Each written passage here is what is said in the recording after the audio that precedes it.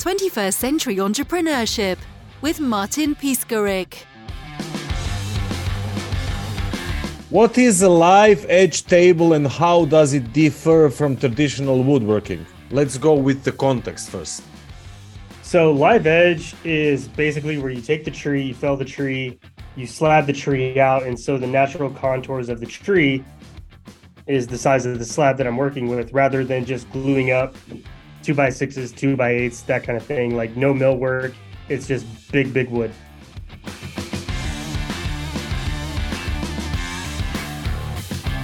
And then what is the creative process behind designing custom live edge furniture look like? Yeah, it all depends on who the client is. If it's residential, I usually get a lot of freedom because people don't know what's possible or capable. Like today, I just got asked to bid on a big project in Florida at an Omni hotel, and they have, they provide kind of renderings, like rough drawings and stuff like that. So there's not a lot of creativity in that. It's mostly just problem solving. And then I have a 16-foot conference table that's about to head out to New York next week. That's direct to corporate. And they were just like, we want a big statement piece. I can do that.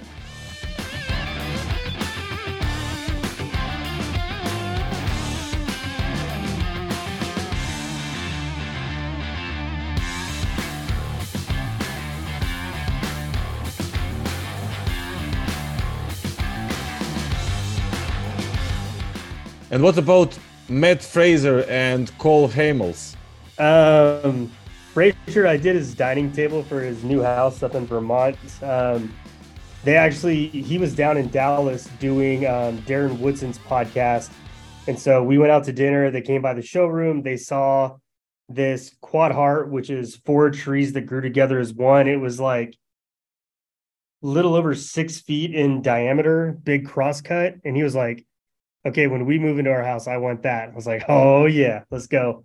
And then Cole Hamels, they were very particular. They actually had a concept image, and his wife, Heidi, was like, I want exactly this, but better. So I had to go around, search for the perfect tree, and then had to explain my vision. Nobody, of course, understood it. And then once I got started and they kind of saw the inner workings, they were like, oh, okay. What steps are involved in making a custom live edge table from start to finish? It all starts with the wood and finding something that's gnarly looking. It's different looking. It's got crazy character, a lot of defects. That's what gives it character. It's not grade A lumber like you're going to see in construction. It's the defects, the knots, the holes, the voids, the cracks. That's what makes it beautiful and gives it the crazy grain. So it all starts with the wood. Is it your feeling, or is it some kind of vibe of that specific wood? I would love to give you a really cool answer, but honestly, if I think it's cool looking, then I know I can make something cool. Okay. I can't explain it. It's just, if I think that's sick, let's go. I import a lot from Costa Rica, some from Thailand, Vietnam, Bali, Indonesia. Once companies can see that you can import an entire container of wood, everybody starts offering you wood. So I get hit up weekly to buy wood from around the world. And at that point, it just comes down to the size and the price. And I can get prettier, higher quality stuff at a cheaper cost if I import it than I do if I use domestics. And that's kind of what separates my work from a lot of people, is just the diversity that I get to use rather than just sticking to one region or, 3 different species. It's all over the board.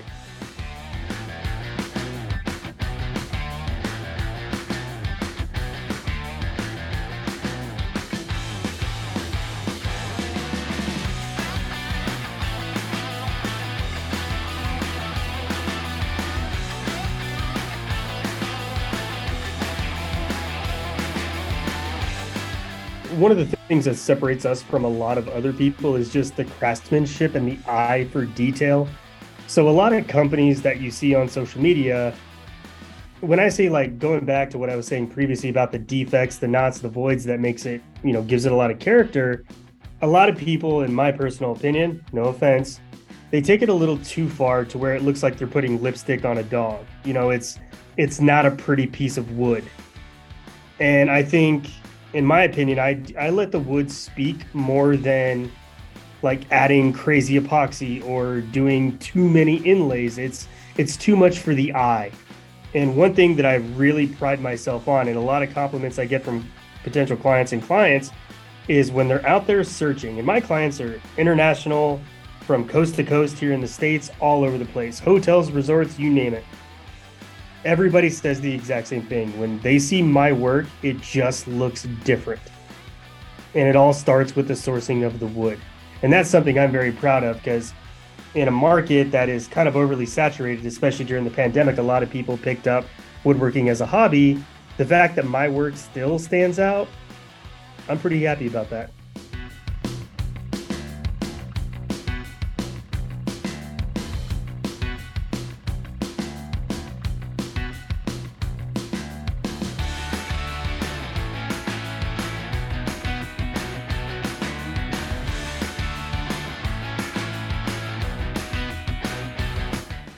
How has your experience in corporate America helped you as an entrepreneur?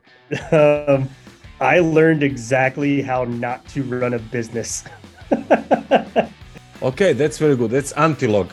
Okay. Yeah, I came from the oil and gas world where office politics and, you think for a bunch of nerds, people would play nice, but no, it was cutthroat. And, how they, the corporate vibe and, what do they call it? Blanket on the word. It's culture. That is such a bullshit term and word coming from the corporate world, because it doesn't mean anything if it's not walked. It's all just talk and fluff. So people are throwing everybody under the bus, and it's not a healthy environment. Yeah. So when I quit the corporate world to start this, it's so funny. My personality was told, like, I'm too abrasive, I'm too straightforward, I'm too honest. Hey, you can't say that in meetings, where I'm like, why? Somebody messed up. Let's call a spade a spade. Everybody in the group acknowledges it. Okay, let's all not do that. Now we move forward. They're like, you can't do that. And it's funny because those are the exact reasons why my business has become successful. There is no fluff, and I don't change. How I speak to you is how I speak to clients, is how I speak to friends. And the fact that I don't have to play that game anymore, I sleep very well at night.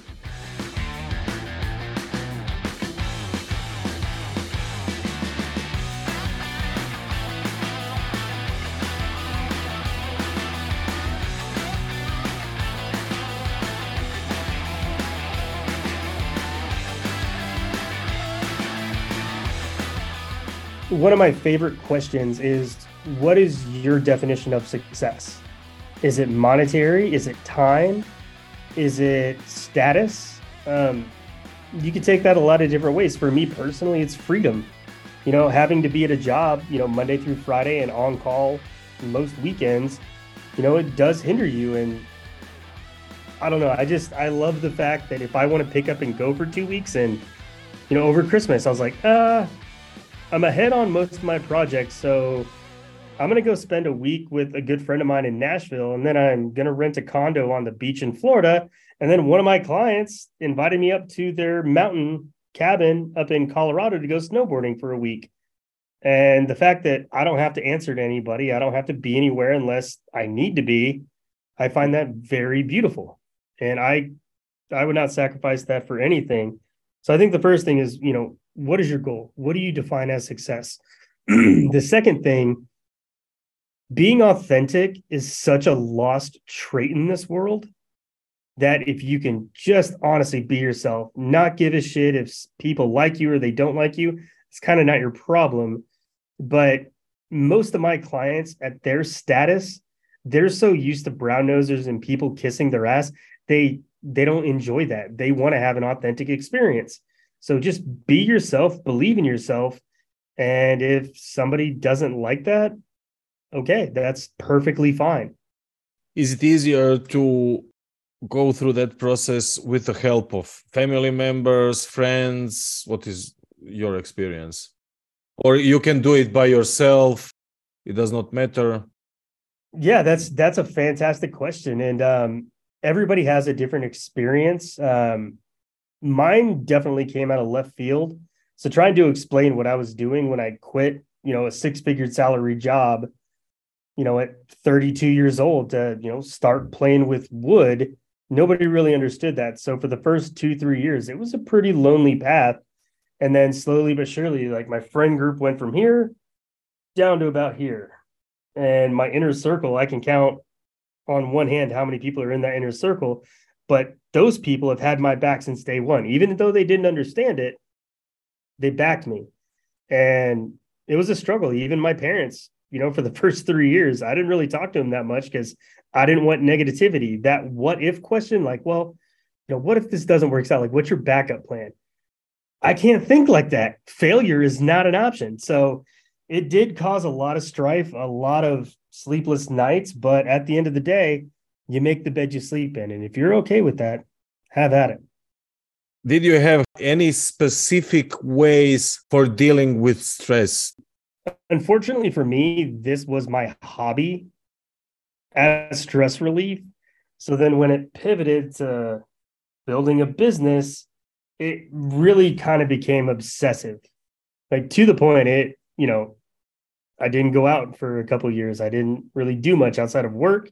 And then when I could travel, I would. I would say playing golf, traveling whenever I can, messing with my dog, that big idiot. But also being with yourself. Why not? I mean, that's also, that was your way. I'm an introvert, so being with myself and being internal is very easy for me, and I enjoy quiet.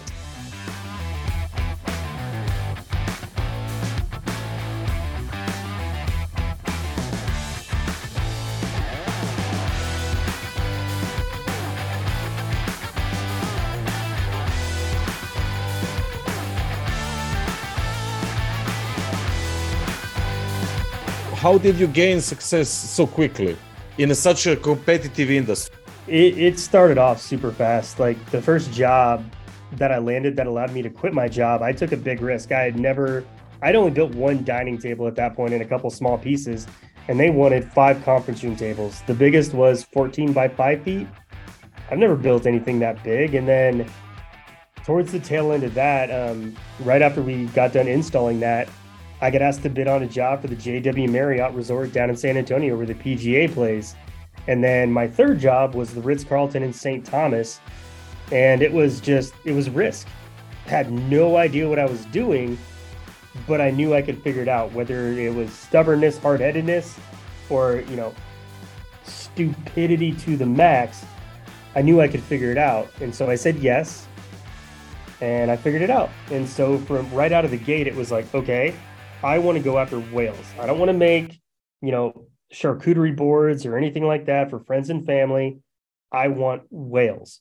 So once that trend started, then I just had to start putting the puzzle pieces on how to continue landing whales. What's your business model? How do you make money? And that's a great question because a lot of people don't understand that. They just think, business, product, profit. It's not how that works. No. Okay. I've been very fortunate. So Andy has been my welder from day one. When I very first started out, I was looking online on where to buy live edge wood, found a couple stores that I thought they were overpriced. So I went on Craigslist, found Andy.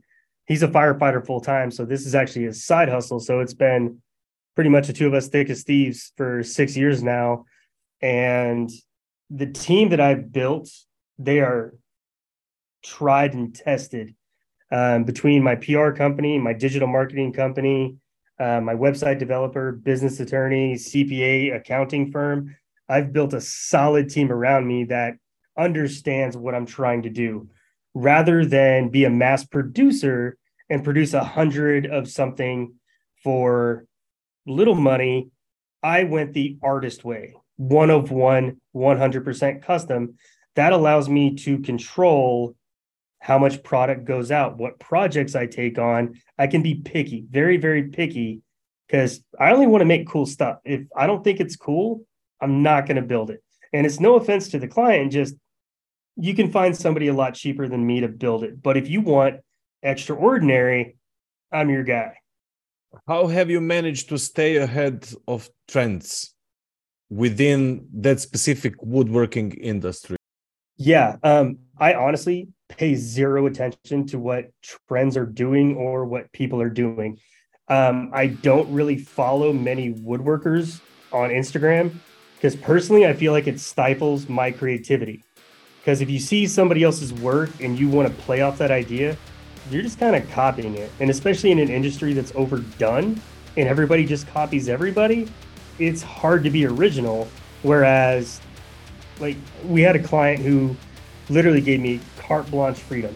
They wanted this crazy kitchen counter, and I just had the wildest idea. And I tried to explain it to him, and the husband, Scott, was standing there. He's like, I have no idea what you just said, but I'm excited that you're so excited. So, man, let's go. Here's the check.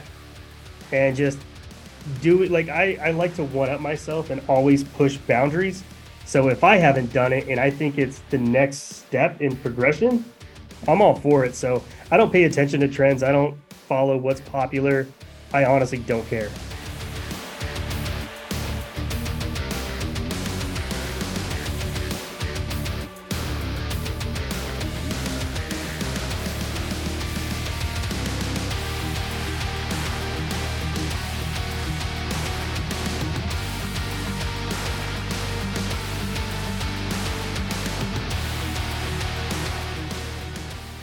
My digital marketer, she is brilliant. She's a brilliant woman.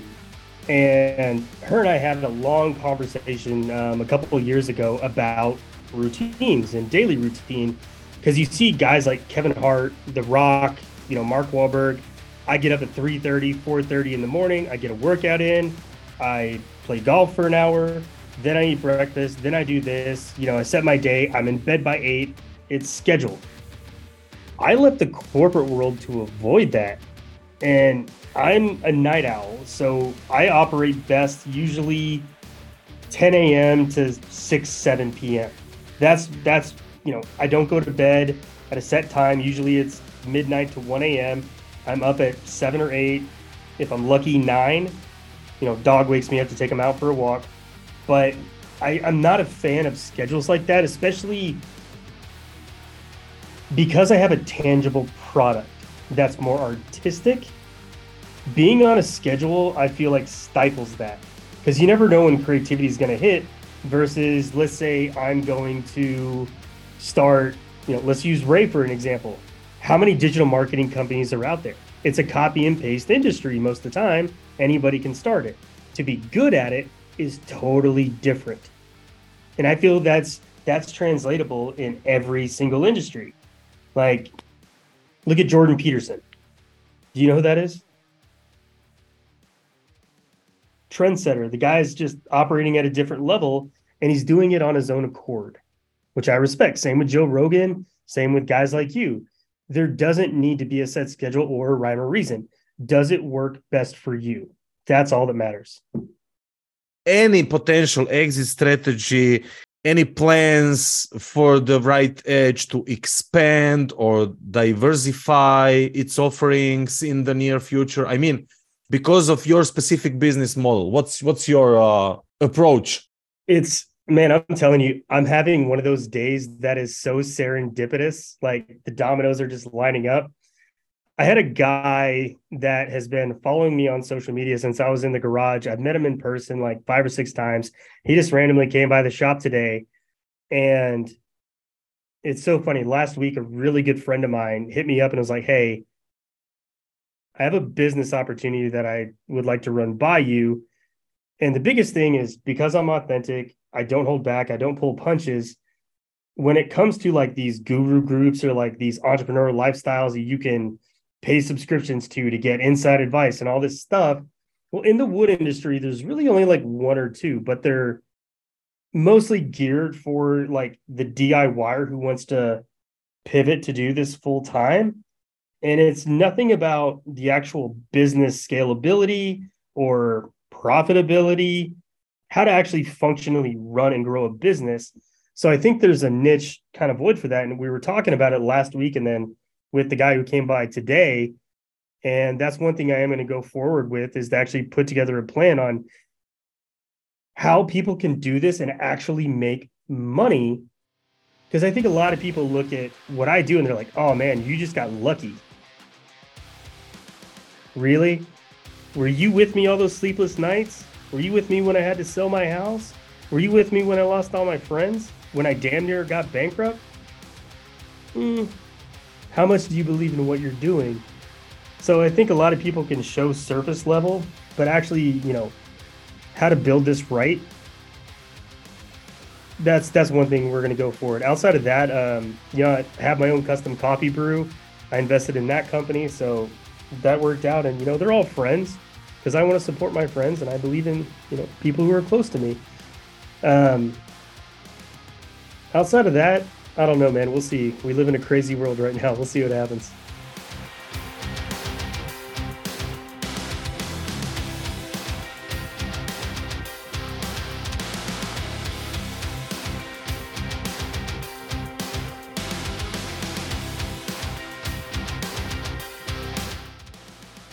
You asked me if I think I would be affected by the AI thing and stuff like that. My answer is no, because I actually have a tangible product. It's handmade. Furniture's never going to go away. And with the clientele that I target, they're always going to want something gorgeous, nice. It has a story. It's a one of one. Rather than, oh, it's the same guy who built, you know, 40 tables for the restaurant. It's not special. So I don't think it's going to affect me at all. I'm not worried. I'm not paying attention to it. As long as I keep doing what I'm doing and I'm doing it well and I do it right, be just fine.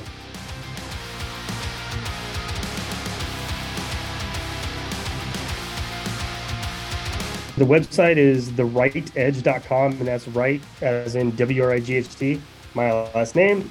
Instagram is the same. It's at the right edge. And come take a look if you want to see some really big wood. 21st Century Entrepreneurship with Martin Piskarik.